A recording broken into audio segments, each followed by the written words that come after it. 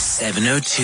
The Political Desk. All right, 9 before 7 o'clock. The big story, of course, has to be the adjusted budget presented by the Finance Minister, Tito Mboweni, yesterday. Reaction to it has been coming in thick and fast. And, of course, we have to get Labour's perspective. Cosatu has slammed the budget, saying it more or less as a disappointment. We're joined now by Cosatu's parliamentary coordinator, Matthew Parks. Matthew, always a pleasure to speak to you. Welcome back to our program. Good morning. Thank you for having us. You're saying this is a budget not fit for a country that's in deep recession.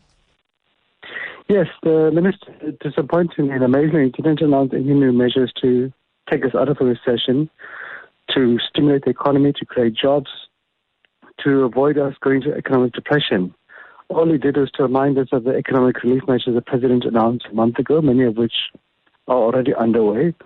But those were relief measures to get the country through the COVID-19 lockdown, but not to get us out of a recession or possibly a depression. So for us, we were underwhelmed. We had expected a stimulus plan. The president has correctly alluded to a stimulus plan several times over the past few months. The president has said anything less than a 1 trillion stimulus plan won't get us anywhere. Yet the minister announced nothing yesterday. There were no plans to create jobs, to get the economy going. We lose about 10% of our budget every year to corruption and wasteful expenditure. That's about 150 billion rand, according to the Auditor General. The minister announced nothing there. What are we going to do to stop that bleeding? We all know the SOEs are at various stages of crisis, have been draining the fiscus into the economy. The minister didn't announce any plans or roadmap to get the SOEs back on their feet. For us, it was quite disappointing. Yeah.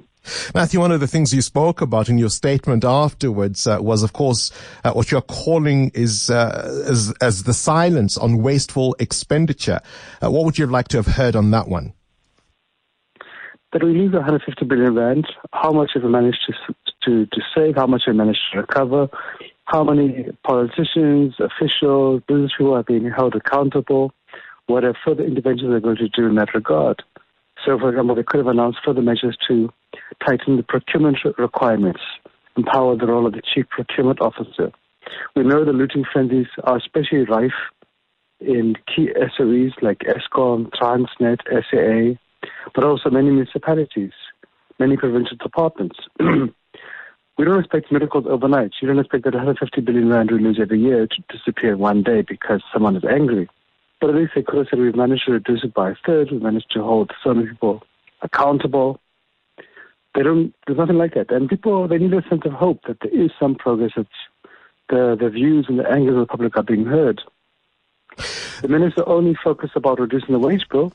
Yeah. Now, if you want workers to feel the need to sacrifice, tighten belts, then they want to know, okay, so what are you doing to manage our taxes efficiently? Why must we suffer if you can't manage corruption or wasteful expenditure? Well, obviously, those are glaring problems, wasteful expenditure, corruption, mismanagement. But one of the things that was notable in the speech yesterday was how, in a sense, he kicked for touch on the wage bill and the wage issue. And although your view is that he often treats public servants like glorified slaves, there are those who will say part of how we got into this mess is how the alliance has tried to mollycoddle public sector trade unions, and that's how, in a way, we've got to this mess because, of course, that wage bill is a large contributor to this debt crisis. Look, we wouldn't agree. And in fact, often Treasury plays a little bit fast and loose with the stats. If you look at the budget, the wage bill is 35% of the budget. That's from Treasury figures.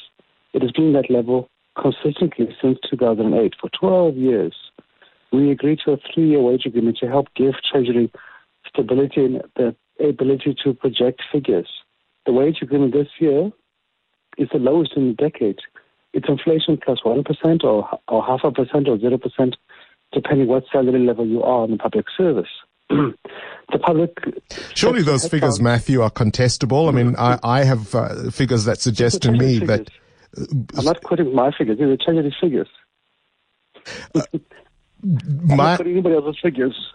I hear you. I mean, I suppose also it depends on how you interpret some of this information, but there is a suggestion that some of the wage bill has grown by 66% from what it was in 2009, and that in fact that real increase is around 3.5% a year since then.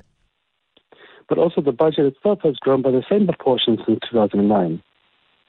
If you check the Treasury stats, the wage bill has been consistently at 35% for the last 11 years. The only time it increased was in 2008 when they hired additional nurses, doctors, teachers, and police officers. People often, I think the other point to make is that people view public servants as some sort of creature. But public servants are the 70,000 nurses, the 20,000 doctors in our hospitals, the 200,000 police officers keeping our children safe, the 70,000 correctional service officers, many other key essential workers who will be risking their lives during this lockdown and getting infected by COVID-19 at a horrendous rate. While most of us were sitting at home, these public servants were going to work every single day. The infection rates and the death rates amongst public servants now to COVID-19 are shockingly high. The amount of correctional service officers being infected are far higher than what that percentage of the population is. So all we're asking is that there was an inflationary linked increase for these public servants. Can we simply honor that? We are willing to find space to assist government to stabilize the finances in the next three-year wage agreement, and there's many ways to help them, because inflation has decreased significantly from 5.5% to about 3.5% now, and is likely to plummet further. So that assists government to save significantly. But I think what we would really want to say, which will really help us in negotiations, is to see politicians and management in the government departments, the entities and the SOEs, say that they're willing to take 25% salary cuts. If someone can see that kind of sacrifice by those who earn huge salaries on top, bloated salaries, it makes it much easier to tell a nurse earning 200,000 rand that yes, we're all in it together. But right now they don't see that. They just see a minister earning 2.4 million, telling a teacher earning 200,000 rand that she earns too much. Right, that's where we'll leave it. Matthew Parks, Cosatu's parliamentary coordinator, there on the line, saying they are disheartened by what they have described as an uninspiring and timid supplementary budget presented by Minister Mboweni.